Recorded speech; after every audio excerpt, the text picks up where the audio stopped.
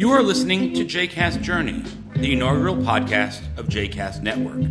I'm Daron Resque, the Executive Director and Executive Producer of JCast Network, and I will be your host of this chronicling of the creation of a new Jewish media project.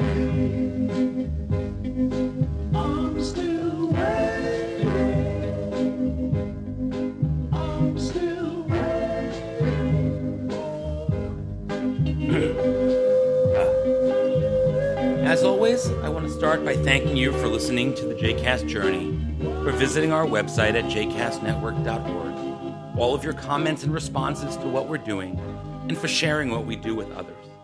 If you haven't done those things yet, I hope you will.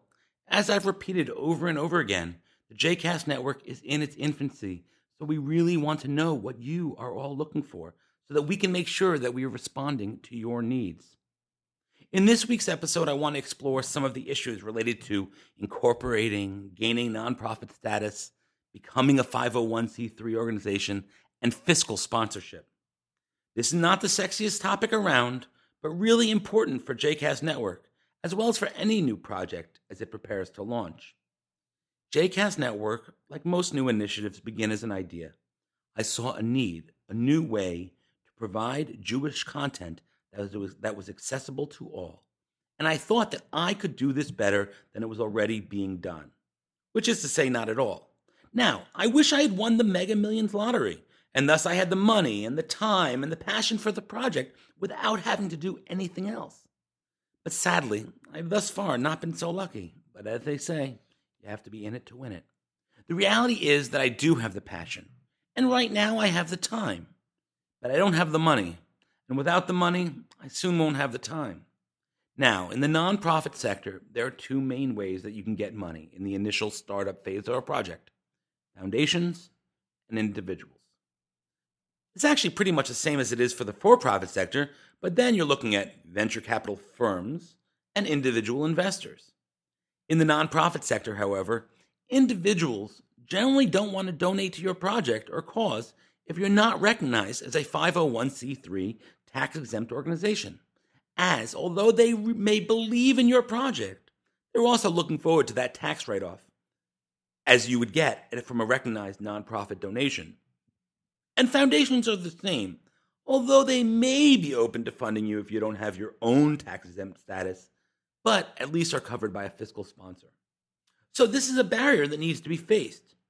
I feel competent in most things. Not all, but most.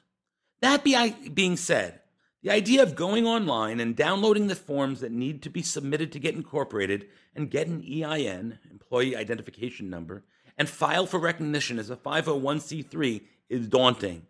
And since it has to do with the government, it's not something I want to mess up.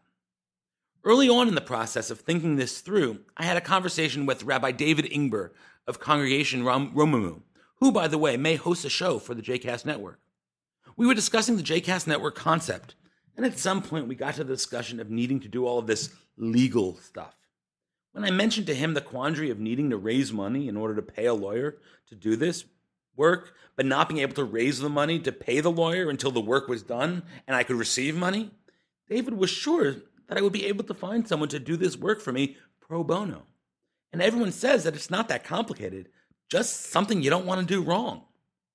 Now, David has a wonderful congregation of active members and supporters, and thus finding a lawyer in the bunch was probably not that difficult for him. But what do I have? Well, I have listeners, I think, although I really want to hear from you all. I don't have direct contact with the people I'm serving, and thus I'm not able to find people who can help in this way. So, then I started to do what we all do when we get confused. I Googled it. I saw a link to a big law firm that's known for doing pro bono work, but when I emailed someone at the firm about representing me, they responded very politely and said that I couldn't gain access to their pro bono work that way. Huh? They did encourage me to visit an organization that connects lawyers with those who need pro bono work, but when I talked to them, they said I was the wrong kind of organization and that they only worked with arts organizations. Another that I found said that they only dealt with New Yorkers in need. Now, I was starting to feel like a New Yorker in need of legal help.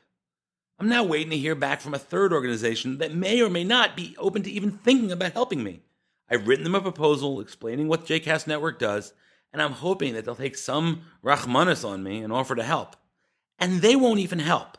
All they're going to do is post my needs on some website that other lawyers may or may not see. This is going to take a while.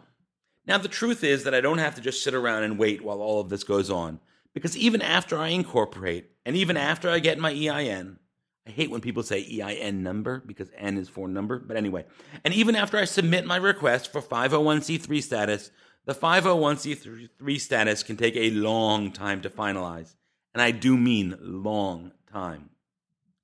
In the meantime, I'm able to try to get fiscal sponsorship. What fiscal sponsorship means is that another institution that already is recognized as a nonprofit tax-exempt institution can receive money on my behalf, be responsible for reporting it on their forms, and then allow me access to my money. This works, but it's a little complicated. For one, my donors can't write checks to me or JCast Network. They have to write it to my fiscal sponsor. Sadly, secondly, many organizations are ambivalent about being a sponsoring agency. There's a lot of tracking of money and responsibility for money, and if they're not in the habit of doing this, they generally shy away. The third problem is that the organizations that are used to doing fiscal sponsorships for startup organizations, they take a piece. Now, the amount they take is generally between 3 and 5% of each dollar that you raise, which is sent to them, but who wants to give up 5 cents on every dollar? Now, in return, they write all your checks for you, they submit 990s for anyone on salary, they submit W-2s for anyone that's on salary, they take care of the end-of-year auditing and reporting, but still, 5 cents of every dollar? If you're raising large quantities of money, this can be a real problem, as the percentage can be more than it would cost to do all of these things yourself. But if your project is small enough, then the percentage is totally worth it, as you can focus on the things you need doing and let others do the paperwork, and the costs seem fair. So I started to go to a few institutions where I knew people to beg them to consider being my fiscal sponsorship. And they shrugged and said no. They just were not geared up to provide these services. And as much as they wanted to help, they just couldn't. Again, I went to man's best friend, Google, and I found a site that lists organizations that offer fiscal sponsorship. I started by looking for a Jewish education program in New York that would be willing to do it. No luck. Then I looked for a Jewish education program anywhere in America that would do it. No luck. Finally, I just looked for a Jewish organization any place in America that offered fiscal sponsorship no matter what they dealt with. Now, I thought it'd be easiest for me to get fiscal sponsorship if our focuses were similar, but at this point, I just wanted someone to say yes. I found 2 interesting organizations, one based in New York, and they take about 3 to 5% of each donation, and a 1% of your annual average amount that's in your account. I don't know the math, but okay. The other, based in Los Angeles, takes 5% off the top, but nothing in addition. I took time to write both organizations and submitted a request for fiscal sponsorship. Both responded with a few questions, which I answered.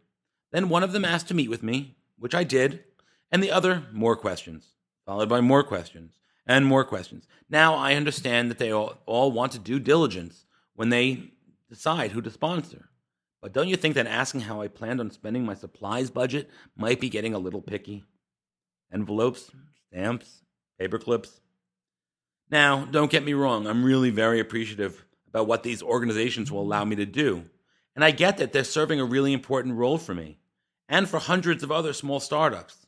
It just sometimes gets a little frustrating.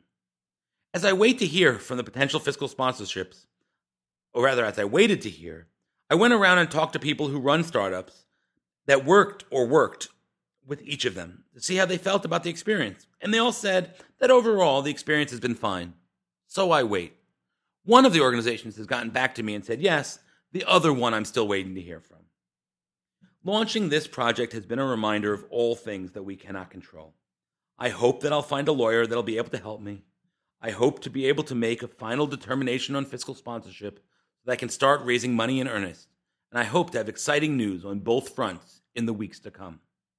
Once again, we can be found online at jcastnetwork.org, on Facebook at facebook.com/jcastnetwork, Our Twitter handle is @JCastNetwork, and I can be contacted via email at druske@jcastnetwork.org.